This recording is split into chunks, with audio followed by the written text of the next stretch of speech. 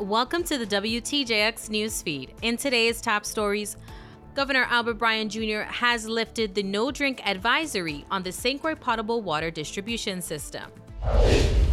The U.S. Forest Service awards $6.5 million in grant funding to the Virgin Islands. The Water and Power Authority announces partnerships that aim to reduce energy costs in the Virgin Islands. These stories and more on today's WTJX NewsFeed. From the Virgin Islands Public Broadcasting System studios on St. Thomas, this is the WTJX Newsfeed with Marcelina Ventura Douglas. Welcome to the WTJX Newsfeed, bringing you the latest news and updates throughout our community. During Governor Albert Bryan Jr.'s 6th State of the Territory address on Monday, he announced the lifting of the no-drink advisory issued on the St. Croix Public's water system. It is our firm belief that the original round of testing conducted used incorrect methodology. The apparatus used to collect the samples at the meter box caused tiny shards of metal to become free and contaminate the samples that were sent off for testing. Plainly stated, the way the water samples were collected created misleading results and led to the high levels of lead and copper reported. He continued that proper testing methodology yielded more accurate results, but also acknowledged the separate issue of the brown water facing residents. We do not believe that we have a water crisis caused by the lead and copper in the system. We do acknowledge that water in the parts of the distribution system on both islands are discolored and therefore unfit for consumption. It's been this way for the last 20 years. We have clearly heard the frustration of the residents who have to cope with brown water from their taps. It's simple. We are getting rusty water in areas where we have rusty pipes. But the solution is equally simple. WAPA must replace the rusty pipes. Governor Bryan mentioned the Water and Power Authority's completion of the Clifton Hill Waterline Rehabilitation Project on St. Croix and estimated the replacement project in Campo Rico is expected to be finished by March and the replacement project in Hannah's Rest to begin in March as well. A contract is in negotiation for waterline extension and rehabilitation work on Northside Road, also expected to begin in 24.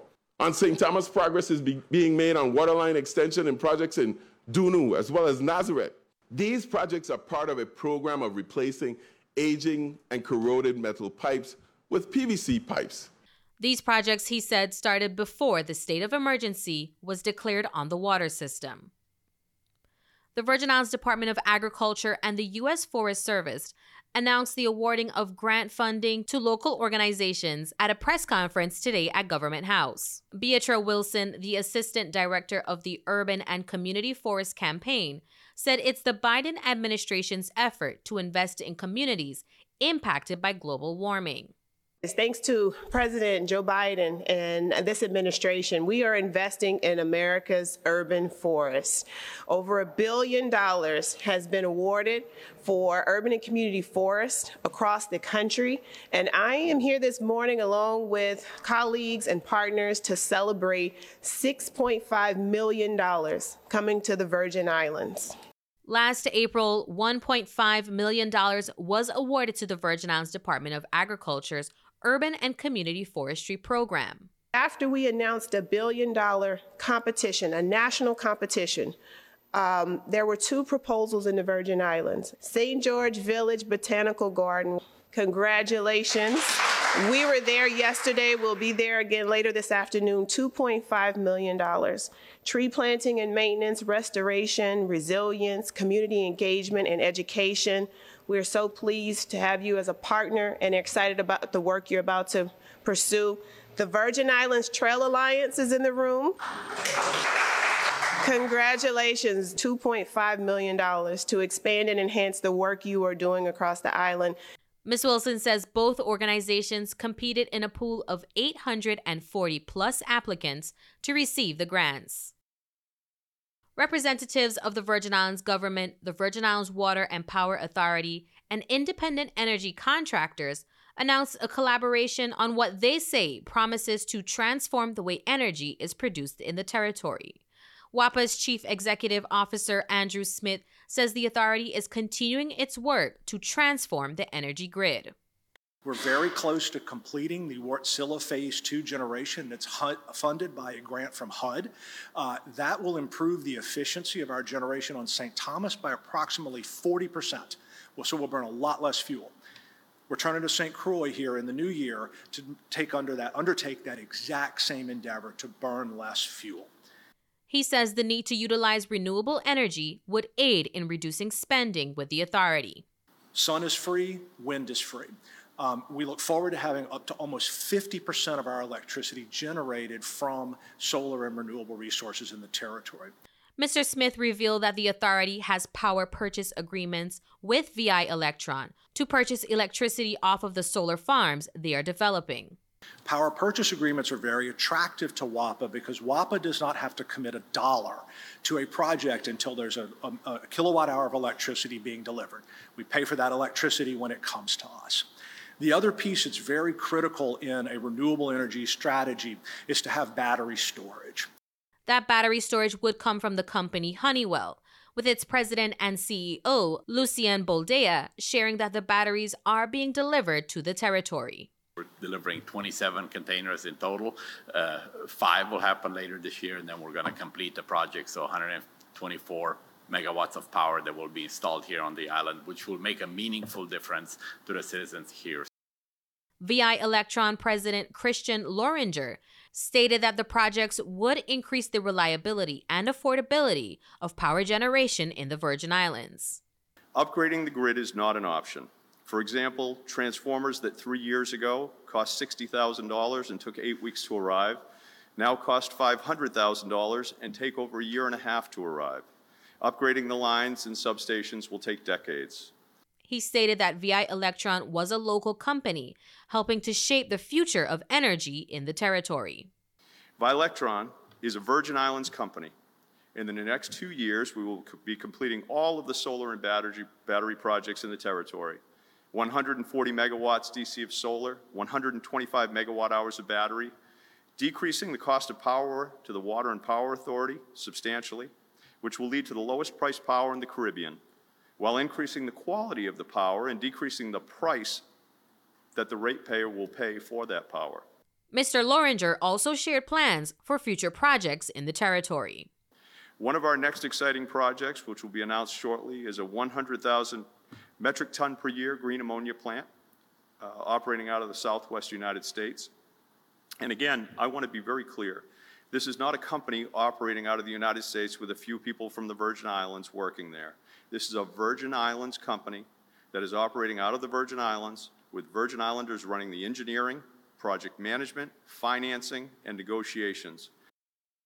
Frontier Airlines began offering services in the territory out of St. Thomas in June of 2021.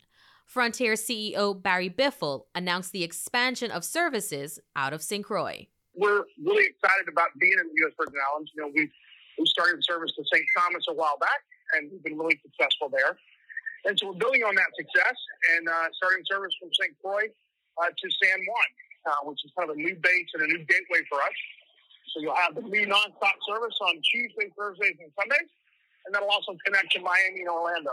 Inaugural flights out of St. Croix to San Juan will start at just $19 one way. Frontier has the lowest cost in the industry, so you can always count on us to have the lowest prices. But if you're interested in going at the lowest price, obviously this introductory is going to be the lowest. But you can count on us to continue to have low prices from here forward. You're listening to the WTJX NewsFeed. Discussing specific challenges like disaster recovery during the state of the territory, Governor Albert Bryan Jr. stated that at the present pace, it would take the territory about 20 years to complete the recovery projects. He shared the administration's goal to at least double the estimated $500 million presently being spent annually by launching Rebuild USVI, which is aimed at expediting the timeline of reconstruction efforts. We're estimating the total cost of reconstruction for the hurricanes to ultimately approach $15 billion or more. $15 billion. That is a monumental task for any community to manage. As a core strategy, Rebuild USVI will group many of the top priority recovery projects into billion-dollar bundles for procurement. This initiative has three major goals. One, to attract some of the largest general contractors in the nation who can secure the necessary performance bonds on projects and bring resources and people to the islands. Two, to systematically resolve the logistical challenges and supply chain issues that have driven up project costs, discouraged contractor interest, and slowed recovery efforts. And three, to solidify manpower and capacity issues by transforming our project management office into a super project management office to coordinate high priority recovery projects. Senator Donna Fred Gregory stated the initiative sounded well-intentioned, but did have some concern. I am concerned about, I didn't really hear that we were really pushing that workforce development initiative, but I do suspect that, once those contractors come into the Virgin Islands, there will be, the contract has to require that they hire locals. But he did share that, we have a shortage on the amount of people that we have in the Virgin Islands, the shortage of our workforce. So I'm looking forward to see what that will look like. But it was one thing that he did not talk about when it comes to bringing in those contractors is where are they going to live? Where are they going to stay? So I'm looking forward to hearing what that will look like, and whatever we can do from a legislative perspective to support that, I'm very happy to do that. Delegate to Congress Stacey Plaskett stated she looked forward to learning more about the governor's Rebuild USVI initiative. This is something that has been done in other jurisdictions, so there is precedent for it. But I think what will be important is to find out the actual mechanisms by which that's used.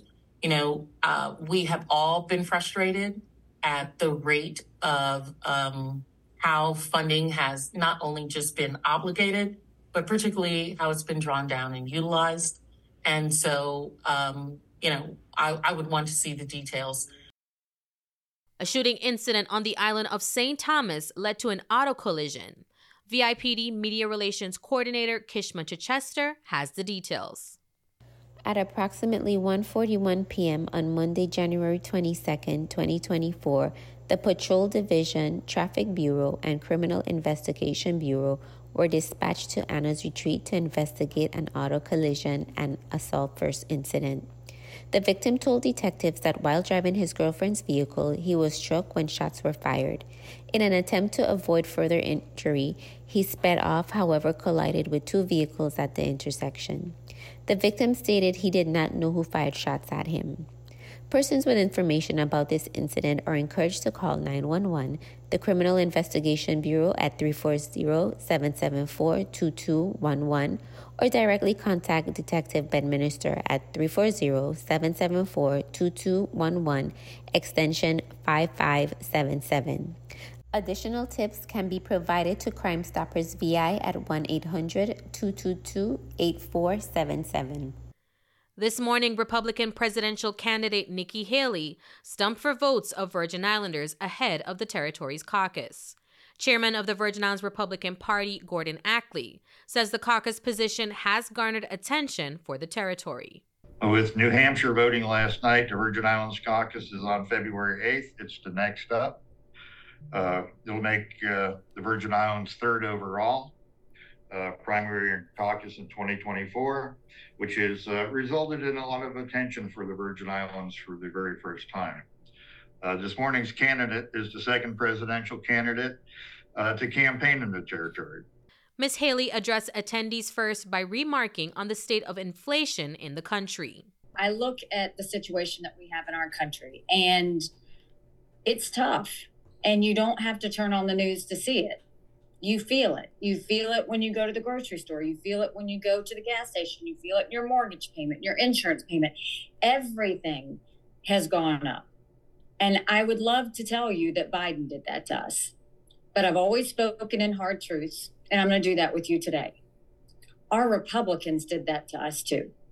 You go back and look at that $2.2 trillion COVID stimulus bill that was passed with no accountability, that expanded welfare, that's now left us with 80 million Americans on Medicaid, 42 million Americans on food stamps. That's a third of our country. And did Republicans try and make it right? No, they doubled down and opened up pet projects and earmarks for the first time in 10 years. Speaking specifically to the territory, she made reference to China's growing relationship in the Caribbean region. I worked with China every single day at the United Nations. They never saw us as a competitor. They always saw us as an enemy.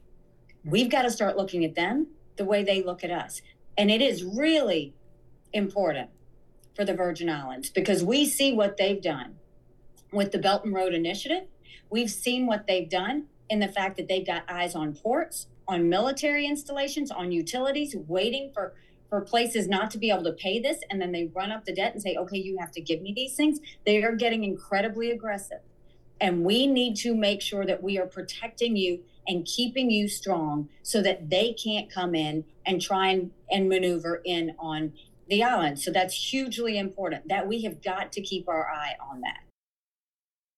In a seemingly quick turnaround from our conversation just yesterday with VI Lottery Executive Director Raymond Williams, the lottery office announced that operations has resumed after working to safeguard their information technology system after experiencing a breach. We resumed operations this morning at 8 o'clock. We spent, as you know, the last few days trying to restore all our data and all the other aspects that goes along with bringing these systems back online. We're just keeping our fingers crossed that everything continues to work well. We're happy to see our customers and our dealers back this morning to purchase tickets and stuff like that. On Friday, drawing for ticket number 1025 will be held.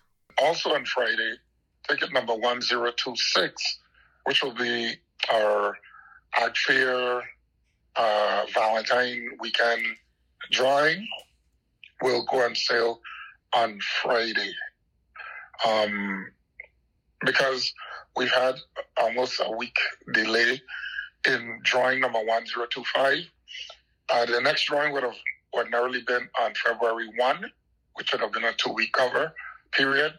We're just pushing those drawings all the way out.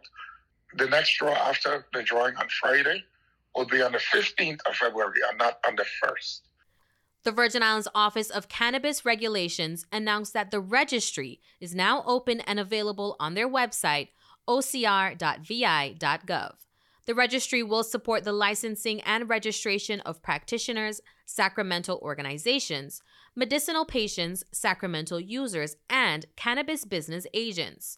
The registry is presently only open to practitioners and sacramental organizations, but will open to patients and sacramental users of cannabis in April, and then in June or July for cannabis business agents. The Office of Cannabis Regulations will also host what they call a 4-part fireside chat series, which aims to incorporate key stakeholders in conversations around the cannabis industry. The sessions will be done virtually over Zoom, and details can be found on the ocr.vi.gov website under the News and Updates tab. The meeting for practitioners will be held tomorrow, January 25th at 6 p.m., and for sacramental organizations, the meeting will be held on February 1st. For medicinal patients, the meeting will be held on February 15th, and for sacramental users of cannabis, the meeting will be held on February 29th. Registration for the meeting is not required, and again, the link for the meeting can be found at ocr.vi.gov. The American Red Cross, the Virgin Islands Fire Service, and additional community partners are teaming up for home fire safety events happening on St. Croix and St. Thomas. We spoke with Lily Alvarez, the Virgin Islands Red Cross Disaster Program Manager on St. Croix, about the upcoming events. The home fire safety event is called Sound the Alarm, and that's when the American Red Cross goes out into the community installing smoke detectors, smoke alarms. We've been doing this with the national level since 2014, and we go around different communities on St. Croix, St. Thomas, and St. John, installing smoke alarms to alleviate any deaths or injuries that might be caused due to home fires. The Home Fire Safety Initiative was first launched in 2014 and is of no cost to residents. When we go out to the community and we install smoke alarms, they're at no charge. So we conduct 3 things per household. We install, There's a maximum of 3 smoke alarms per home. We provide education. We speak to the homeowner about prevention of home fires, and we speak to them a little bit about making a plan if there was for example, a fire, because it only takes one instance, right? So if there's a home fire, what would be the evacuation plan? And so we discuss that with them, as well as preparedness for other disasters. The events will happen simultaneously on St. Croix and St. Thomas this Saturday, January 27th. On St. Croix, it's going to cover the area of Campo Rico and Estate Wim. In St. Thomas, it's going to cover the area of Smith Bay.